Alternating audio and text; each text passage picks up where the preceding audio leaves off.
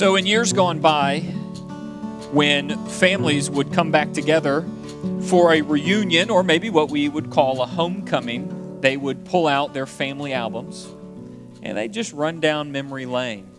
Or they'd pick up boxes of letters that maybe mom and dad used to write to one another, and they might read some of those letters back and forth, just remembering what used to be. This is a divine introduction, as you can tell. Yes, maybe we just need an introduction today. But it was a special moment to go back into the past and remember where the family had been. And so on this special day, our homecoming here at East 10th Street, I want us to do a little walking down memory lane.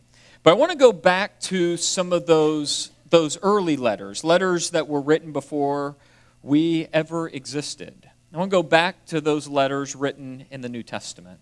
One in particular, I want to take a look at one of our family letters written by the Apostle Paul and a group of leaders around him to a group of early Christians in the city of Thessalonica. I want to take a look at that family letter. Just want to look at the introduction of that letter. We're just going to take a look at one chapter in that letter. I think we'll see some themes in the letter that will have some application for us on our special day here at East 10th Street. But we'll see some connections as we open up what we might call this box of letters, picking one, this one from Paul to the church at Thessalonica. So we pick up 1 Thessalonians chapter 1 is where I want to take our trip down memory lane. 1 Thessalonians chapter 1, we read starting at verse 1. Paul, Silas, and Timothy to the church of the Thessalonians, and God the Father and the Lord Jesus Christ. Grace and peace to you. We always thank God for all of you and continually mention you in our prayers.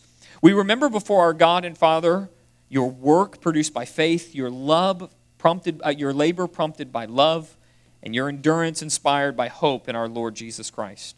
For we know, brothers and sisters loved by God, that He has chosen you, because our gospel came to you not simply with words, but also with power, with the Holy Spirit, and deep conviction. You know how we lived among you for your sake. You became imitators of us and of the Lord, for you welcomed the message in the midst of severe suffering with the joy given by the Holy Spirit. And so you became a model to all the believers in Macedonia and Achaia. The Lord's message rang out from you not only in Macedonia and Achaia. Your faith in God has become known everywhere. Well, therefore, we do not need to say anything about it. For they themselves report what kind of reception you gave us. They tell how you turned to God from idols to serve the living and true God and to wait for His Son from heaven, whom He raised from the dead, Jesus, who rescues us from the coming wrath. This is the introduction of one of our family letters. If you are a student of Jesus, you would claim this as a family letter, as being part of His church, even 2,000 years later. And I see a couple things going on in the intro here, and I want to just pull out. I just want to yank out some themes I'm seeing going on right here. I think there's some things that Paul is saying to the Thessalonians that we might understand even in our day. So first, let me just go with the first thing I think Paul is saying. I think he's saying, you, Thessalonian church, are good soil. So if I have to pull out a theme here to take this introduction as a summary, I think he's saying, you, Thessalonian church, you are good soil. You see, when they would go preaching in cities, they would go into open-air venues, or they'd go into a local synagogue and they would preach the word. They would tell people about the good news of Jesus. Often they would be rejected. Often they'd be beat up. They'd be run out of town. But often they would also be accepted. And the word of God would be received. These were people who received the word of God. And this is something he's saying to them right here in the introduction to this letter. Look at verse 7. Just take a quick look back. Verse 7, you welcome the message in the midst of severe suffering with the joy given by the Holy Spirit. Take a look at chapter 2, verse 13. Look at what he says. We also thank God continually because when you received the word of God, which you heard from us, you accepted it not as a human word, but as it actually is the word of God, which is indeed at work in you who believe. These were a people who heard the word, The word was planted in them, and then something happened, something changed. They were like good soil receiving seed and beginning to grow. You know what this reminds me of? You who have walked with me through the Gospel of Mark. It reminds me of something Jesus talked about. It reminds me of one of his parables. He told a parable about a farmer who went out and sowed seed. Remember that? If you don't, it was back in July. That's how quickly we are moving through the Gospel of Mark. Mark chapter 4, take a look, verse 14 through 20. Jesus told a parable. The farmer sows the word. Some people are like seed along the path where the word is sown. As soon as they hear it, Satan comes and takes away the word that was sown in them. Others, like seed sown on rocky places, hear the word, and at once they receive it with joy. But since they have no root, they last only a short time. When trouble or persecution comes because of the word, they quickly fall away. Still others, like seed sown among the thorns, they hear the word, but the worries of this life, the deceitfulness of wealth, and the desires for other things, they come in and choke the word, making it unfruitful. Others, like seed sown on good soil, hear the word, accept it, produce a crop, sown 30, some 60, some 100 times what was sown. I think that fourth soil, the good soil, I think that describes the Thessalonian church. I think that's what Paul sees. This is a people, this is a group of people chosen by God to receive the word, and now they are seeing 30, 60, 100 times what was originally sown. Good things are happening. We know that the Thessalonians received persecution. He even says it in the intro to the letter. They received pushback after receiving the word. And yet, they weren't like shallow soil that receives the word with joy but faces persecution and then they fall away quickly. No, these were a people that received the word and then things started growing. Just as a reminder, something we said back in July about this passage. We said something about the nature of good soil. Take a look. This is something we said back in July. We said there is only one way to receive the gospel and enter the kingdom of God. You must have a humble heart, which is a gift from God. A humble heart acknowledges that you are not God, that you don't have it all figured out, that although you might know all the news of our day, you still do not understand the full scope or the full range of your need for God. The Word of God has to be received with humility because what it's saying to you is that you're not in control, that you're not God of the universe. And that humble heart only comes from God. I think this is the tie-in to why Paul says they are chosen by God. Somehow, God was involved with them receiving the Word and then growing. But this is a church that is good soil, a humble people, a people that acknowledged they weren't God, and they were pretty jacked up, and they needed this good news. This is something I'm seeing coming right out of that introduction. So as a family letter, he is complimenting them for their humility, for being good soil. And just like any seed that falls in good soil, that seed begins to produce, and it's producing a lot of good things. That's the second thing. Right on the heels of being a good soil is the second theme I want to pull out. That is, Paul would say, you Thessalonian church, you produce good fruit. You produce good fruit. Now, plants don't always produce good fruit. They can produce bad fruit. But this church, they produced really good fruit. Take a look at what Paul says. We'll take a quick review of our family letter here. Let's take a review, chapter 1, verse 3, and then 7 and 10. I've underlined to highlight some of this good fruit. He says, we remember before our God and Father your work, produced by faith, your labor, prompted by love, your endurance, inspired by hope in our Lord Jesus Christ. And so, look at this. You became a model. You became a model to all the believers in Macedonia and Achaia. The Lord's message, it rang out from you, not only in Macedonia and Achaia. Your faith in God has become known everywhere. Everywhere. Let's go verse 9. They tell, so these people who have heard of your faith, they tell how you turned to God from idols to serve the living and true God and to wait for His Son from heaven, whom he raised from the dead, Jesus, who rescues us from the coming wrath. This is a church that has influence on a regional scale. They're not just having influence in their city.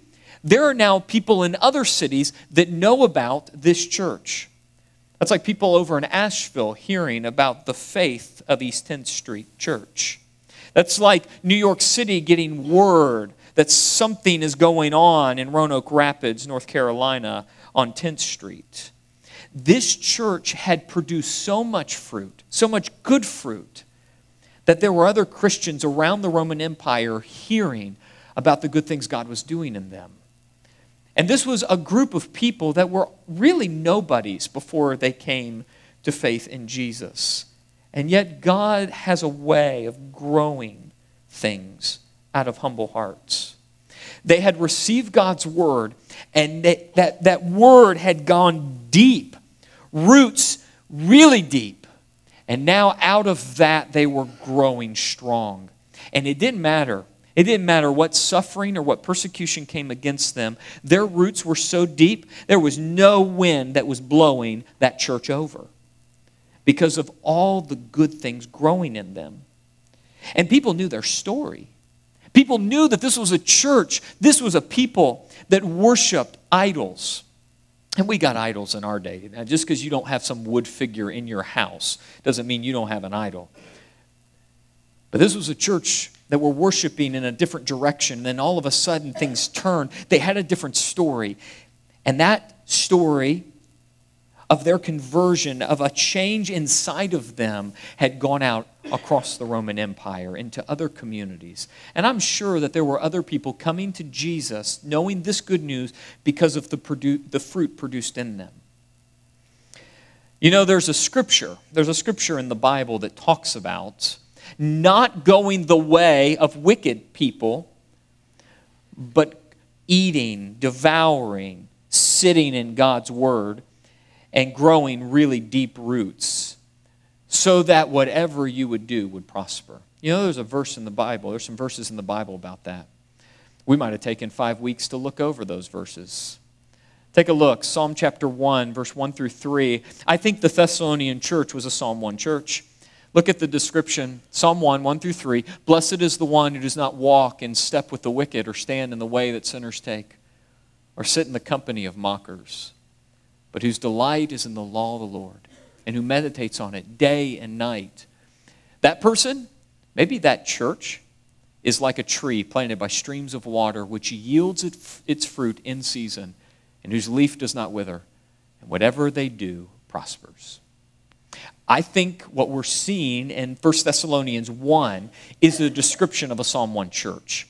This is a people who accepted God's word with humility and then began to produce great fruit, so much fruit that their work, their labor, it was all being prompted by their faith and love. They were actually doing really great things. They had become a model church for other churches around the Roman Empire, and people knew their story. And there was no persecution, there was no wind that was going to topple this church. That's a Psalm 1 church. That's a church deeply planted in the Word of God and with each other. That is something I want to be a part of.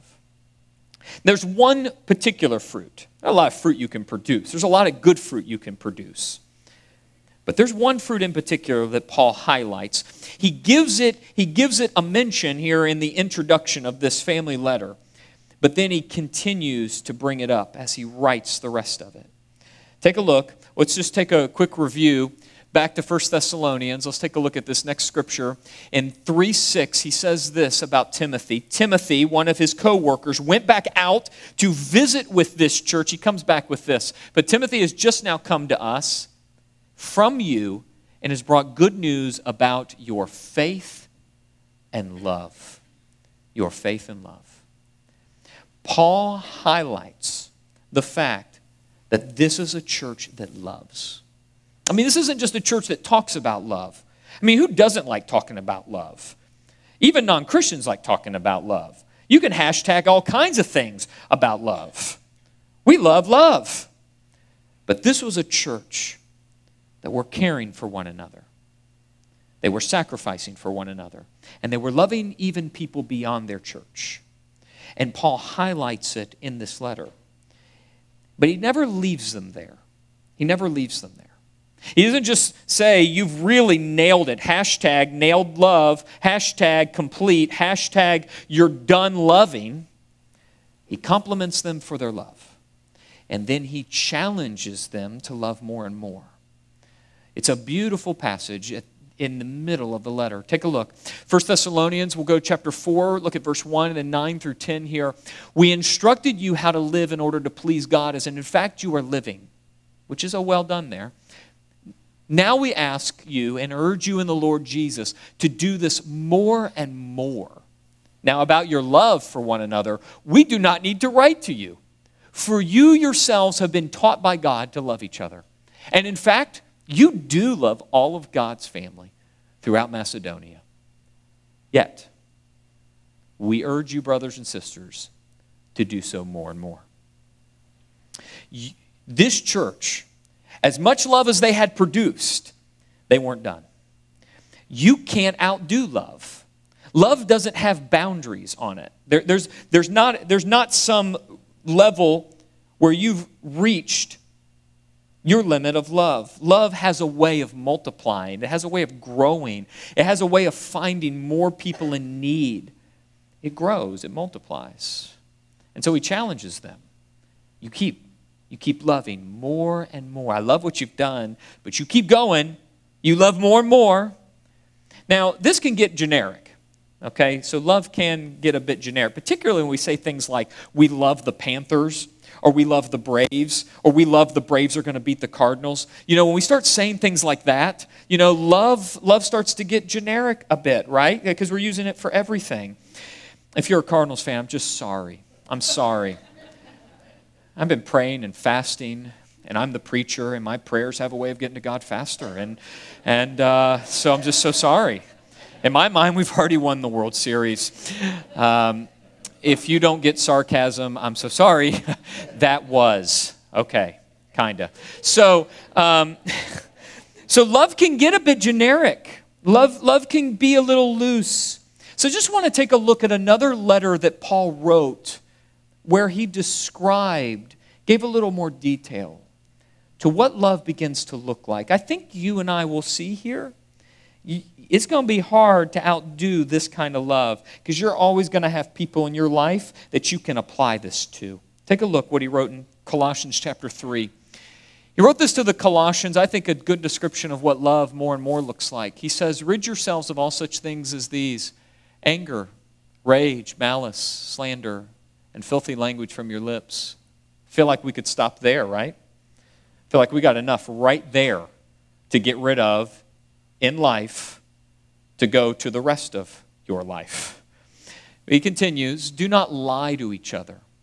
And these aren't just these direct lies, like if I told you I was 6'5", obviously lied. This is not what he's dealing with. He's dealing with all the ways we mask truth to get what we want. He continues, clothe yourselves with compassion, kindness, humility, gentleness, and patience. And bear with each other and forgive one another if any of you has a grievance against someone. Forgive as the Lord forgave you. This is a church that loved. They loved each other so much so Paul said, I don't even really need to write to you about this because I know you're doing it. But I'm going to urge you love more and more. You think in that church, in that young church in Thessalonica, that there were no interpersonal problems? You think everybody was happy with one another? No. I'm sure someone made someone else mad. I'm sure people fell on different pieces or different places of the political spectrum. I'm sure there were people that had hurt one another in their former life, and now they were put together in this church under the good news of Jesus, and they were learning how to bear with one another from past hurts and pains. I'm sure there were people grieving. I'm sure people cut one another when they were tired or hungry. I'm sure people were dealing with a lot of interpersonal conflict.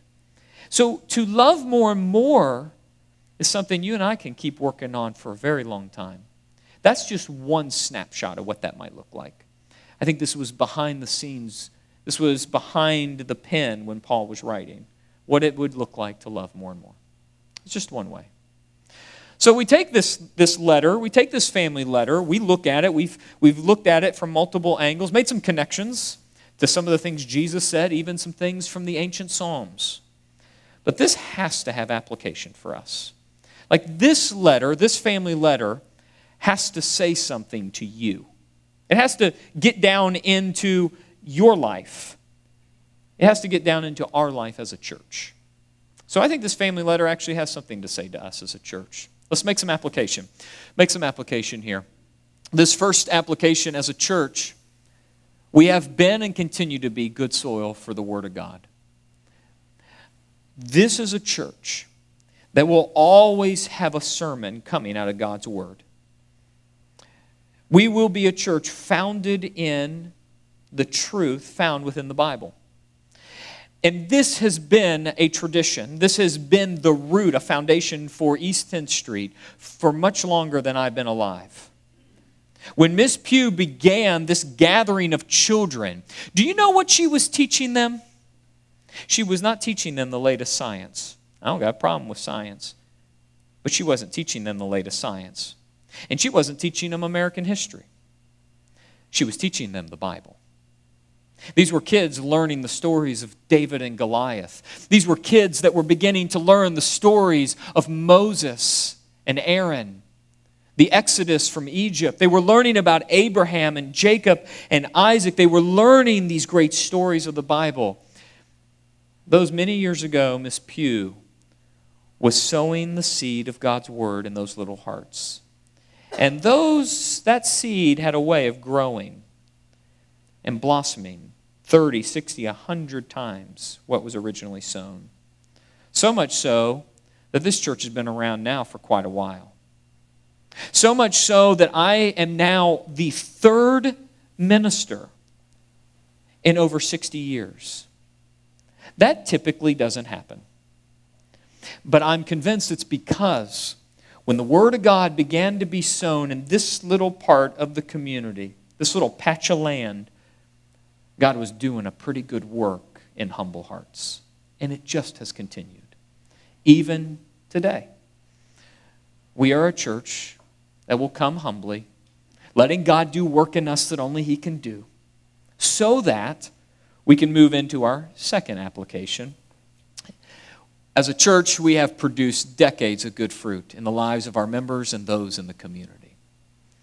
I've only been here 6 months, but I've had an opportunity to hear a lot of stories, and I've been able to meet a lot of people in the community, and I am still amazed how many people in this community have a connection to East 10th Street Church, or how many people will laugh at me when they hear that I'm from East 10th Street, at first offended. I'm not sure what's going on. They're laughing at me. I literally have just told them, I am the pastor at East 10th Street Church. Like, did I pick the wrong church? Like, what's going on? Do you know something I don't know? And they will say something like this. You know Clyde Wheeler married me and my husband?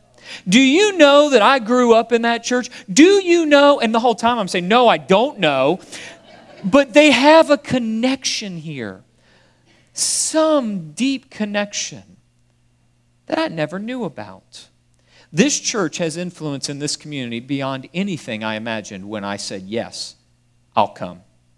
And it has been refreshing to hear about all the good fruit that has been produced. And now I'm watching good fruit be produced even today. Literally. I don't mean that as a metaphor. You just experienced with me all of these young ones. All these young ones up here singing songs that give praise to our God. These little ones will one day grow up and produce more fruit. This is the kind of church we have become. We started as good soil, producing good fruit, and that has continued over the years. And you, many of you, are an example of that good fruit. And I just happen to get to benefit from all of your good fruit. My little girl singing with all of her charisma, which is wonderful, how sweet, took a video, wonderful, loved it. but it goes the other direction at home as well. The charisma cannot always be cute. So when it talks back, it comes with the same charisma, different words, different facial expressions. But I got to experience my little girl singing these songs of praise because so many of you have been faithful and produced so much good fruit over these many years before you ever knew me or my family. And many of you have this same story. At the end of June, we had 10 families up here dedicating their children. That was good fruit being produced out of this church. But those families don't stand here dedicating their children to the Lord and their parenting to Jesus without the many years, many decades of faithful service, faithful production of good fruit. That's the kind of church I want to be a part of. That's the kind of church I want to be. I want to be part of that kind of family. Let's take another application. As a church, we must keep growing. We have a great past, but God calls us to love more and more.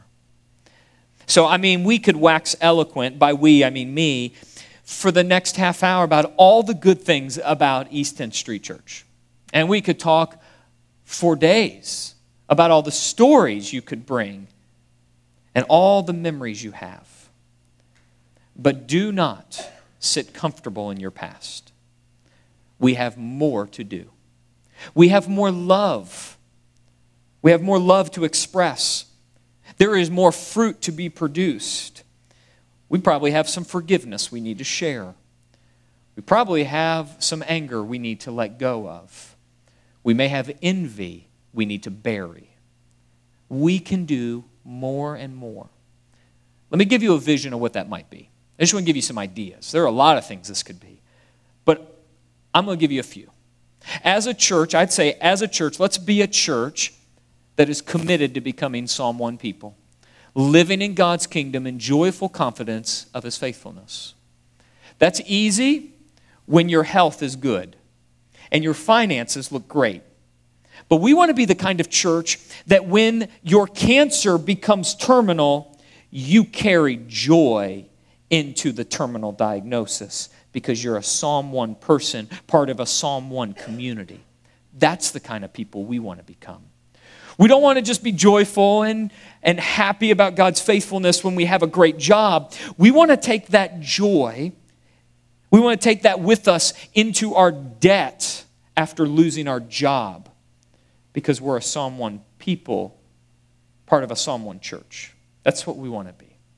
So we want to become that. We want to more and more become the kind of people rooted in God's Word, part of a community growing more and more in love and in joyful confidence of His faithfulness. That's the kind of people we want to become. So that's a challenge for us. That's a challenge. Maybe not when you're happy and all is going well, but when things aren't well. That's the kind of people we want to be.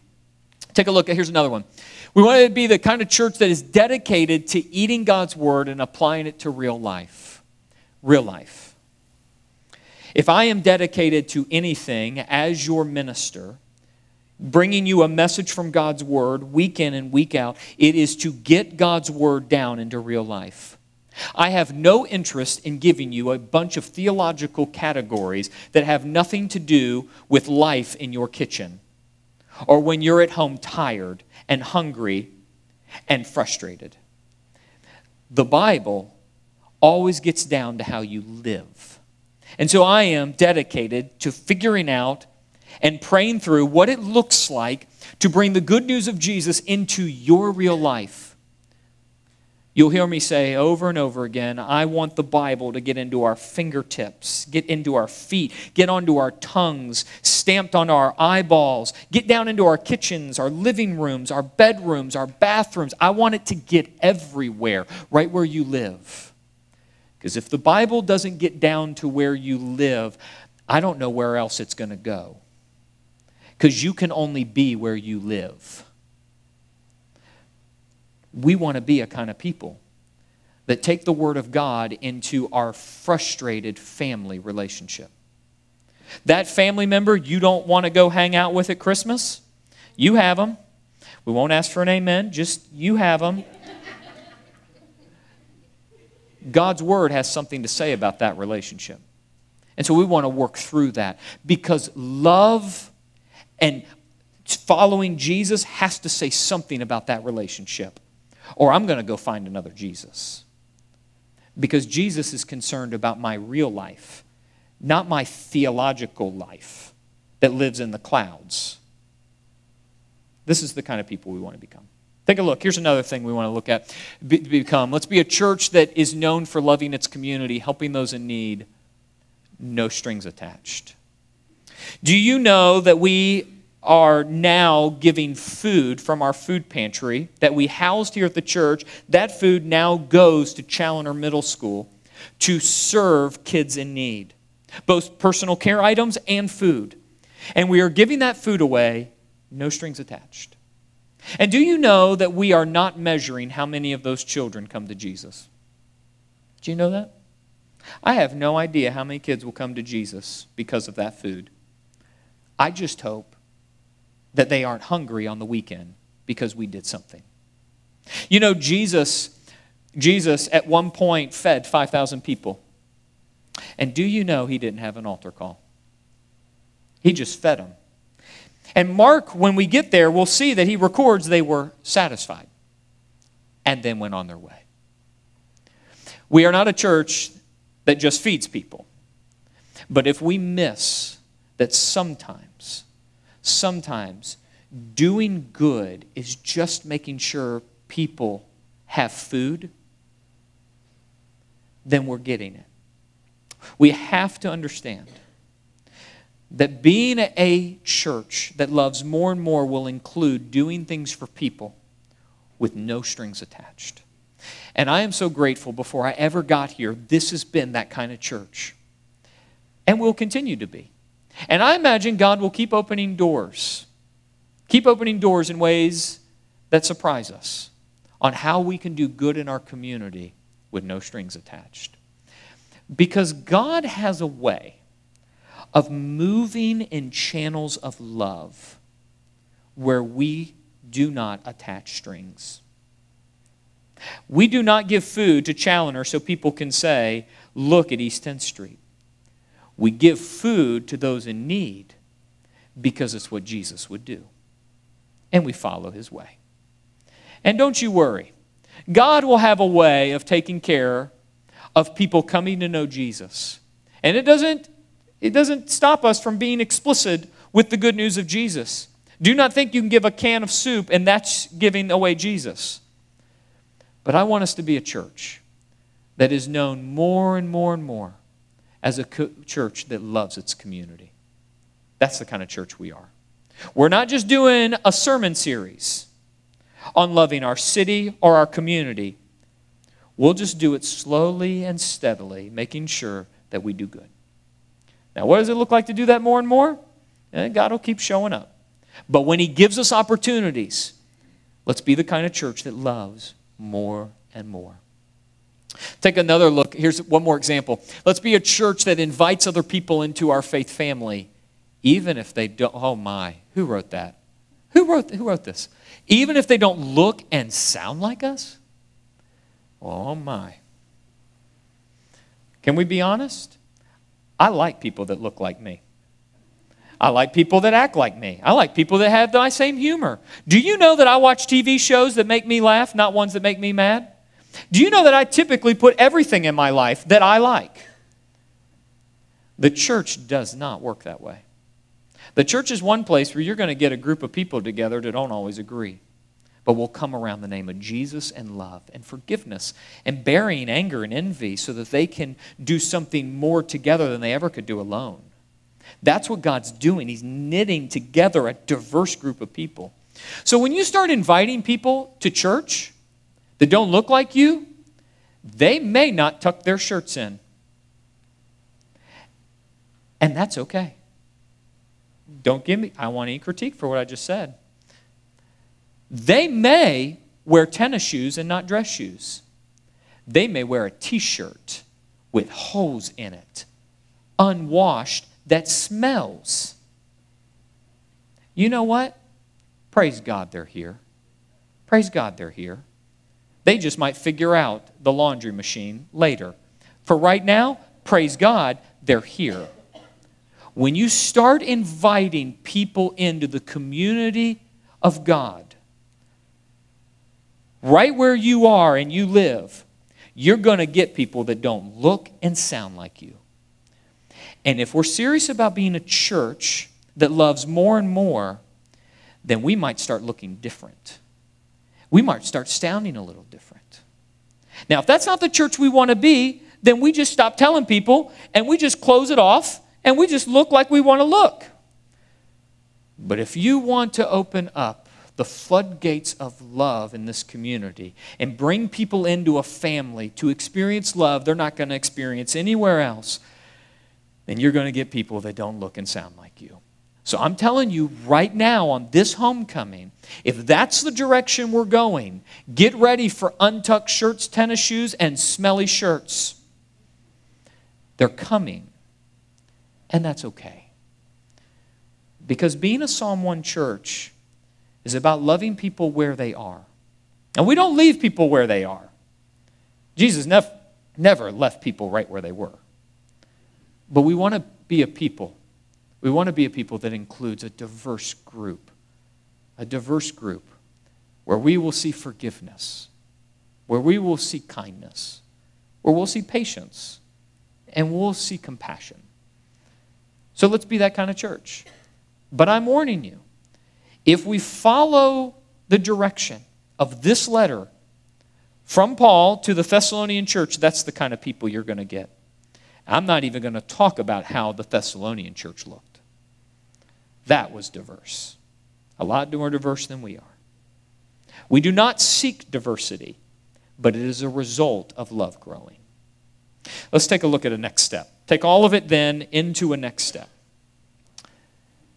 Increase your involvement in our church family by 1 degree.